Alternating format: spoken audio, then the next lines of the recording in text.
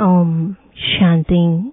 आज 13 मई 2023 बाबा के महावाक्य है, मीठे बच्चे, लक्ष्य सोप से आत्मा रूपी मैले कपड़े को साफ करो, पवित्रता के मैनर्स धारण करो और दूसरों को कराओ। प्रश्न है, कौन सी जादूगरी बहुत फर्स्ट क्लास जादूगरी है? कैसे? उत्तर है, ईश्वरीय जादूगरी फर्स्ट क्लास है, क्योंकि इससे नरकवासी से स्वर्गवासी बन जाते, पतित से पावन बन जाते। यह जादूगरी बाप ही सिखलाते हैं। बाबा कहते, बच्चे सिर्फ फॉलो करो तो तुम राजाओं का राजा बन जाएंगे।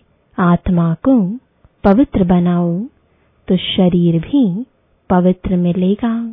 पुराना तन मन धन इंश्योर कर दो तो नया मिल जाएगा।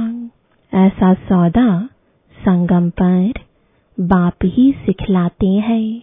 गीत है,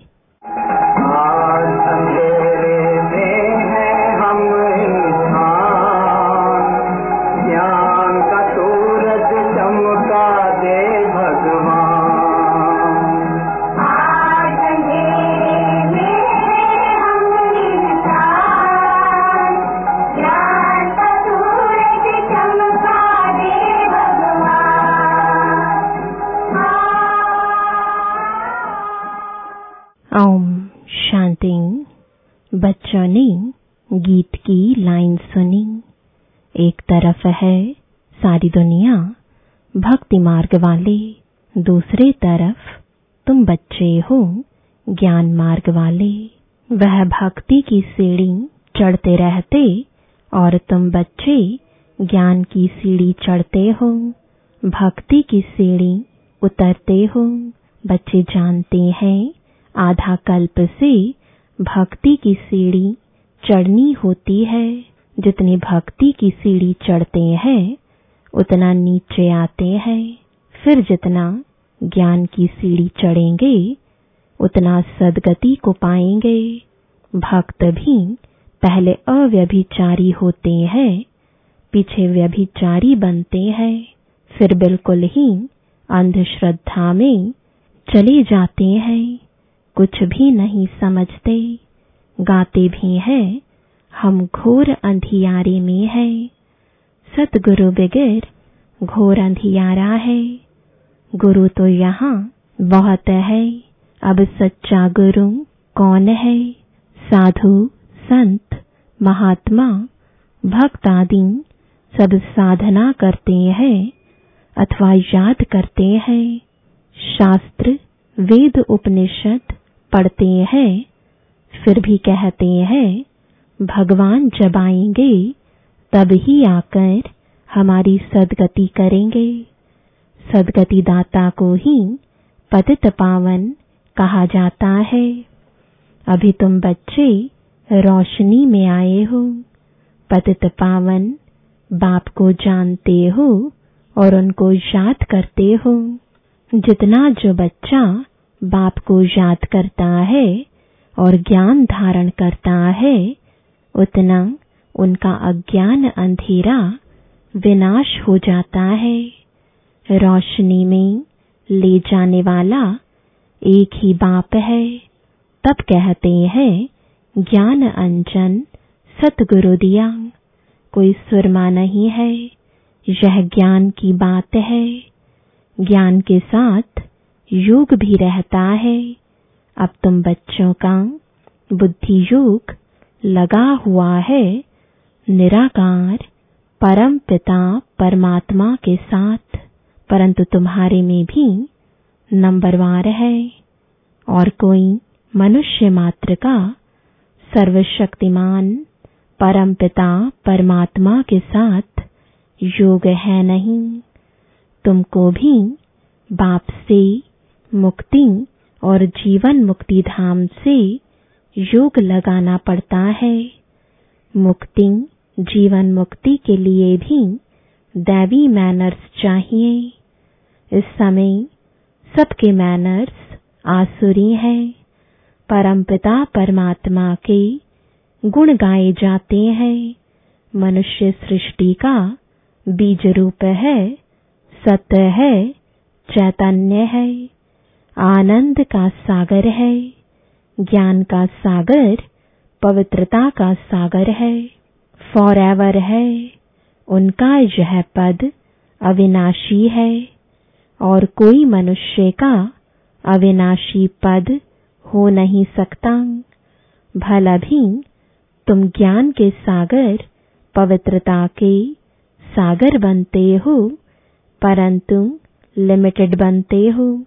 बाप कहते हैं मैं अनलिमिटेड हूँ, तुमको अनलिमिटेड बना नहीं सकता। नहीं तो खेल कैसे चले, तुम फॉरएवर नहीं बन सकते हो।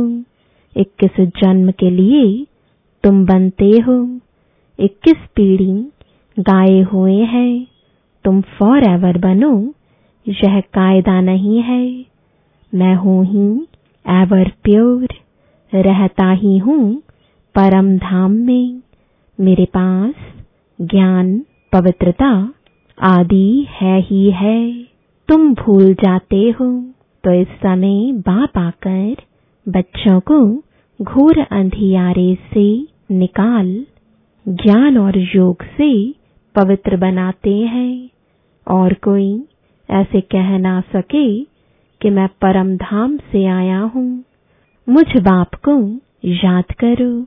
भल सन्यासी अपने को परमात्मा भी कहलाते, परंतु ऐसे नहीं कह सकते कि मैं परम धाम से आया हूँ। अब मुझे याद करो। इन महावाक्यों की कोई कॉपी नहीं कर सकते। बाप कहते हैं मैं आता ही हूँ तुमको राजाओं का राजा बनाने। अब बनेंगे वही जो कल्प पहले बने होंगे। तुम जानते हो कितने बच्चे पवित्र बनते हैं, कितने अशुद्ध मैले भी बन जाते हैं। बाप आकर मैले कपड़ों को साफ करते हैं। आत्मा ही मैली बनती है। आत्मा को समझाते हैं तुमको माया ने कितना मैला बना दिया है।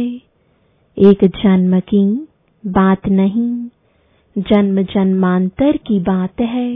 अब बाप आकर आत्मा को साफ करने के लिए लक्ष्य सौंप देते हैं। कहते हैं मुझे याद करो तो तुम्हारी आत्मा जो उझाई हुई है वो योग से जग जाएगी। स्मृति दिलाते हैं तुमको स्वर्ग में भेजा था, माया ने मैला बना दिया है।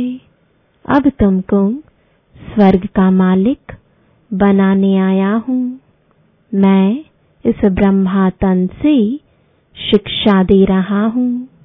आत्मा को कहते हैं देह सहित देह के सभी संबंधों को भूल मुझ बाप को याद करो तो आत्मा साफ हो जाएगी।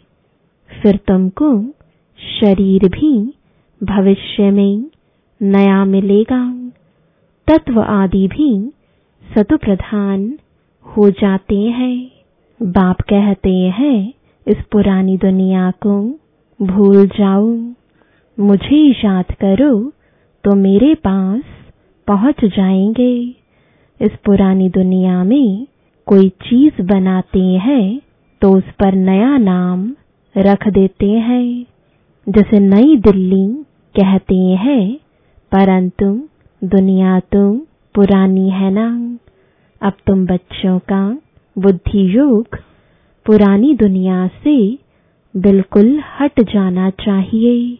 तुम आत्माओं को स्वीट होम में जाना है।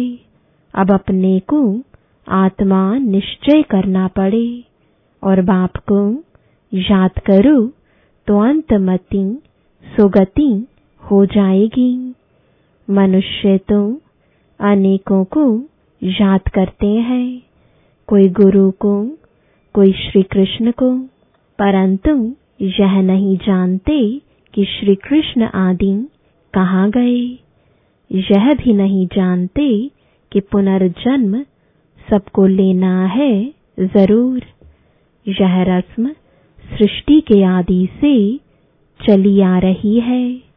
सतयुग आदि में देवी देवता थे, तो जरूर पुनर्जन्म भी वहां से शुरू हुआ होगा। पहले पहले है श्री कृष्ण फर्स्ट पावन मनुष्य, उनकी महिमा ज्यादा है। लक्ष्मी नारायण की इतनी नहीं है, क्योंकि बच्चे पवित्र सतु प्रधान होते हैं, परंतु यह नहीं जानते कि श्री कृष्णपुरी कहाँ है। वैकुंठ कहते हैं, परंतु सतयुग का किसको पता ही नहीं है। श्री कृष्ण को द्वापर में ले गए हैं। वह नाम रूप दूसरे जन्म में हो नहीं सकता। श्री कृष्ण तुम सतयुग में था। तुम जानते हो यह जगत अम्बा, जगत पिता जाकर लक्ष्मी नारायण बनते हैं। सतयुग को कृष्णपुरी कहा जाता है। अब है कंसपुरी। यह आसुरी नाम है। वहां है दैवी संप्रदाय, यहाँ है आसुरी संप्रदाय। यह नाम सिर्फ गीता में है और कोई शास्त्रों में हो ना सके। बाप बैठ संगम पर समझाते हैं, तो बाप है रचयिता। उनको कहा जाता है मनुष्य सृष्टि का बीज रूप। तुम गाते भी हो, बाबा आप पतित पावन हो, इस पतित दुनिया को आकर पावन बनाओ। पावन सृष्टि को रचकर पतित दुनिया का विनाश कराओ। बरोबर ब्रह्मा द्वारा पावन सृष्टि रचते हैं, फिर शंकर द्वारा पतित सृष्टि का विनाश होता है। यह बातें और कोई नहीं जानते। अब तुम बच्चे बाप के साथ योग लगाते हो। तुम देखते हो मैले कपड़ों को सटका लगाते हैं तो कोई फट भी पड़ते हैं। इतने तो अजामिल जैसे पापी हैं जो बिल्कुल साफ नहीं होते। बाबा कितना अच्छी रीति समझाते हैं। बच्चे मोस्ट बिलीवेड बाप और मोस्ट बिलीवेड सुख धाम को याद करो। यह है अति दुख धाम। सभी त्राही त्राही करते हैं, एक दो को मारते हैं, फिर कहते हैं भगवान रक्षा करो। बाप तो है लिबरेटर। तुम जानते हो बाबा आया है इन पर्टिकुलर यानी खास हम बच्चों को और सभी को इन जनरल यानी आम शांति धाम ले जाते हैं। तुम बच्चों में भी नंबरवार है जिनको यह नशा है। यह पढ़ाई भी कम नहीं है। पढ़ाते भी देखो किसको है। अजामिल जैसे पाप आत्माओं को स्वर्ग का मालिक बनाते हैं। बच्चों को बार बार समझाते हैं कि तुमको दैवी गुण धारण करना है। एम ऑब्जेक्ट तो बुद्धि में है। यह पवित्रता के मैनर्स और कोई नहीं सुनाते हैं। सन्यासी तो घर बार छुड़ाते हैं। तुमको घर बार नहीं छोड़ना है, परंतु पुरानी दुनिया को ही छोड़ना है। वह है हद का सन्यास। यह है बेहद का। सन्यासियों को बहुत मान मिलता है। यहाँ तो कोई सन्यासी आते हैं तो उनको कहा जाता है पहले ड्रेस बदली करो, स्त्री को जाकर ज्ञान सुनाओ। बहुत आकर तुम्हारे चरणों में गिरेंगे, माताओं के बगैर उन्हों का उद्धार हो नहीं सकता। क्योंकि तुम नॉलेज देती हो, बाकी चरणों में गिरने की कोई बात नहीं है। कोई नमस्ते व राम राम कहते हैं तो जवाब देना होता है। बाप भी कहते हैं बच्चे नमस्ते, मैं तुमको अपने से भी ऊंच बनाता हूँ। तुमको ब्रह्मांड और सृष्टि दोनों का मालिक बनाता हूँ और मैं वानप्रस्थ में चला जाता हूँ, परंतु श्रीमत पर भी चलना पड़े। इस पुरानी दुनिया से मुख मोड़ना पड़े। जैसे राम और रावण का चित्र है, कृष्ण का भी चित्र है। नरक को लात मार रहा है, स्वर्ग का गोला हाथ में है। बाबा बहुत अच्छी तरह समझाते हैं, परंतु विरला कोई यह व्यापार करते हैं। बाप को तन मन धन दे नया लेते हैं। यह फर्स्ट क्लास इंश्योरेंस है। बाप कहते हैं तुम आत्मा को पवित्र बनाएंगे तो शरीर भी पवित्र मिलेगा, फिर स्वर्ग में राजाई करेंगे। इसलिए इनको सौदागर और जादूगर भी कहते हैं। पतित को पावन बनाना यह ईश्वरीय जादूगरी है। बाप कहते हैं नरकवासियों को स्वर्गवासी बनाओ। कैसे फर्स्ट क्लास जादूगरी है, प्राप्ति बहुत है। बाप कहते हैं राजाओं का राजा बनो, फॉलो फादर करो। यह बाप यानी ब्रह्मा बाबा अधर कुमार है, मम्मा कुंवारी कन्या है, तो फॉलो करना पड़े। तुम कहेंगे हम भाई बहन बाप से वर्षा लेते हैं। वैसे लौकिक में बहन को वर्षा नहीं मिलता है, भाई को मिलता है। यहाँ तुम सबको मिलता है, क्योंकि तुम सब आत्माएं हो। बाप कहते हैं तुम सबको मेरे पास आना है, फिर तो यह भाई बहन का नाता टूट जाता है। वहाँ है बाप और बच्चों का नाता। इसलिए कहते हैं we are all brothers. Brotherhood है, फादरहुड होता नहीं। सर्वव्यापी के ज्ञान ने बहुत नुकसान किया है। अब तुम बच्चों को बाप को याद करना है। ऐसे नहीं कोई योग में बिठाए, तुमको लक्ष्य मिला हुआ है। मुरली सुनकर फिर चलते चलते योग में रहना है। यात्रा है, जा रहे हैं। 8 घंटा भल सर्विस करो, वह भी छूट है। बाकी टाइम देना है। मुख्य बात है पवित्रता की। 1-2 को पतित बनाते आदि मध्य अंत दुखी किया है। अब बिल्कुल झाड़ सड़ गया है। बाबा आकर सड़े हुए झाड़ को दैवी झाड़ बनाते हैं।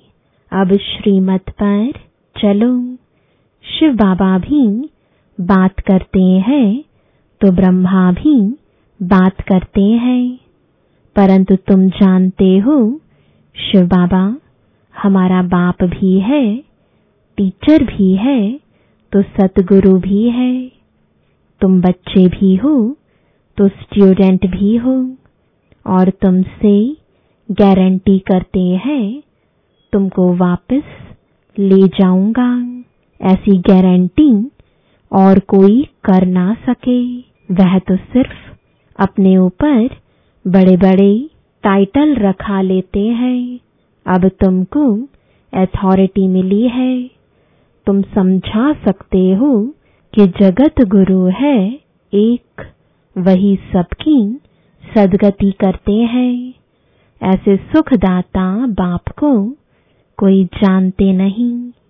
अगर बाप को जाने तो प्रॉपर्टी को भी जान जाए। अच्छा, माता पिता बाप दादा का मीठे मीठे सिकिलदे बच्चों प्रति याद प्यार और गुड मॉर्निंग। रूहानी बाप की रूहानी बच्चों को नमस्ते। रूहानी बच्चों की रूहानी बाप दादा को गुड मॉर्निंग और नमस्ते। धारणा के लिए मुख्य सार है, पहला, अंतमति सुगति के लिए पुरानी दुनिया से दिल हटाकर अपना मुख मोड़ लेना है, अपने स्वीट होम को याद करना है। दूसरा, सौदागर बाप से सच्चा सौदा करना है, तन मन धन सब इंश्योर कर फॉलो फादर करना है। वरदान है, हद की दीवारों को पार कर मंजिल के समीप पहुंचने वाले उपराम भव। किसी भी प्रकार की हद की दीवार को पार करने की निशानी है पार किया, उपराम बना। उपराम स्थिति अर्थात उड़ती कला। ऐसी उड़ती कला वाले कभी भी हद में लटकते व अटकते नहीं। उन्हें मंजिल सदा समीप दिखाई देती है। वे उड़ता पंछी बन कर्म के इस कल्प वृक्ष की डाली पर आएंगे। बेहद के समर्थ स्वरूप से कर्म किया और उड़ा। कर्म रूपी डाली के बंधन में फंसेंगे नहीं, सदा स्वतंत्र होंगे। स्लोगन है, अनुभवों की अथॉरिटी बनो तो माया के भिन्न भिन्न रॉयल रूपों से धोखा नहीं खाएंगे। ओम शांति।